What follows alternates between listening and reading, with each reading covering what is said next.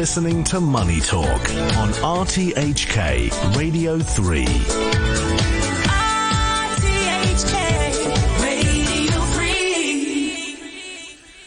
In this final part of Money Talk, we get a view from Australia and are joined by Katrina Ell, Senior Economist at Moody's Analytics. Good morning, Katrina. Good morning. Thank you for having me. Let's start with the RBA. They held cash rates at 4.1% in July, and it seemed to be following the US rhetoric in terms of holding the door open for further rate hikes. What is your thoughts on how you're seeing the interest rates in Australia?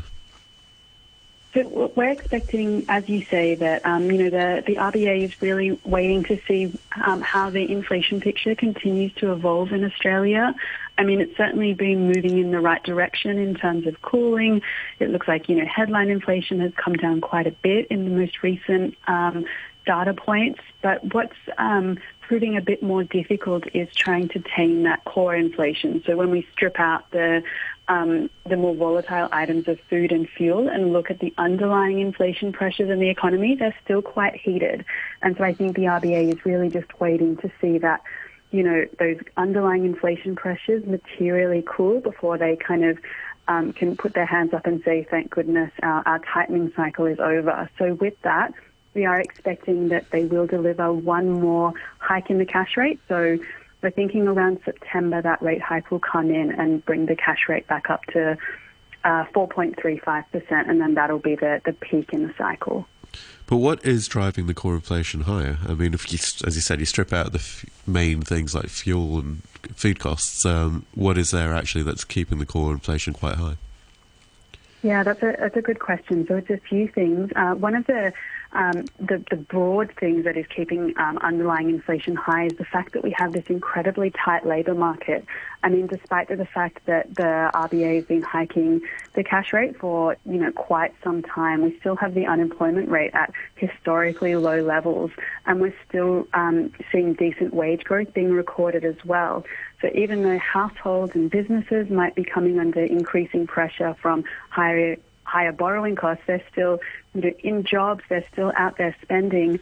And so that's, kind of continuing the, uncomfortably high inflation pulse.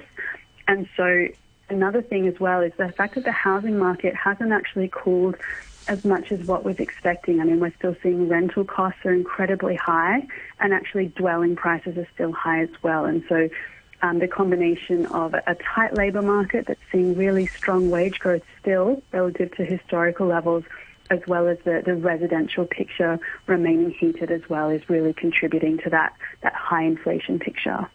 So it seems to me that the consumers in Australia are going along pretty nicely despite the rate hikes. Yeah, I mean, if we're looking at the actual spending data, Aussie consumers are still out there spending, and again, that's thanks to the fact that they're still in jobs, they're getting decent wage growth on the whole. But if we're looking at the confidence data, there's a material difference in that. I mean, Australia consumer confidence has been weak for over a year, and the forward indicators suggest that, we will see more of a pullback in retail spending over here. And, I mean, our forecast certainly supports that. I mean, we have Australia's GDP growth this year forecast at just 1.5%, and that's a decent slowdown from the over 2% GDP growth that was experienced last year. And one of the main drivers for that slower picture is the fact that households will increasingly pull back in consumption over the course of this year as a result of the rate hikes and the fact that they're just so worried about what's to come as those tight monetary settings really filter through and not just impact higher mortgages, but do filter through to the fact that the labour market will cool as well. Okay. Looks like things still look pretty good out there. Even looking at the export numbers, they seem to be quite nice, and that you saw some good export growth, and although there was just a modest rise in the imports. So how are you looking at the trade balance and what's going on that side of things? Yeah, the foreign trade data has been really interesting of late because it's almost like we're having this almost tussle between commodity prices versus export volumes.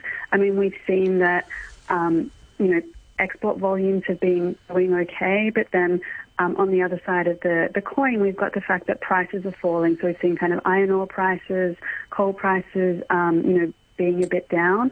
And part of the driver of that is the fact that global demand has kind of slowed, and it's expected to remain slow through the rest of this year. So that will continue to kind of impact Australia's export picture. So we're expecting that we will see less of a support in terms of export revenue back to Australia this year. And then that kind of brings in the China story as well. I mean, China's China's rebound in domestic demand has really disappointed this year. And, given that Australia is such an important trading partner of China, that's kind of feeding into that weaker export story for Australia as well. Well, the weakness on the imports as well. Given the fact that we were just talking about how strong the consumer was, I mean, the import numbers was just modest rise. So is that because most of the goods are actually being domestically driven again, you don't need to import, or why the non-marry up between the consumer and the import numbers? Yeah, that's a good question. So I guess when we're looking at the import figures, we need to remember, and I guess take a step back as well, that import data isn't just a proxy for what's happening with the consumer and what's happening with domestic demand. They can be quite a volatile item as well, and they also include capital goods. So, it can be lumpy as well on the capital import side of things, because we might have infrastructure projects or, importing of big transport equipment. So you do kind of need to look through that volatility. But once we do look through that volatility, we can see that the consumer in Australia is still travelling well, but definitely the near-term outlook through the rest of this year is for ongoing weakness. So consumer imports should kind of trend lower over the course of this year and into 2024. Okay. In the minute that we've got left, should we be looking at anything over the next week? Any big data or anything that's interesting, anything that you think that people should keep an eye out in Australia for the next week?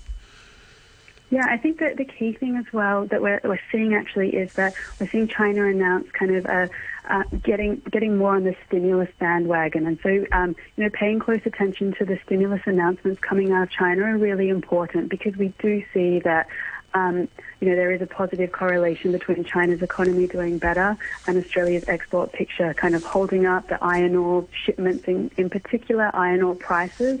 So with the stimulus measures that are starting to be announced over this week, I would say continue to pay close attention to that. Okay. That seems pretty nice and rosy out there. Thank you very much for joining us this morning. It was great having you on, and I look forward to chatting with you again very soon. Thank you, Katrina. Great.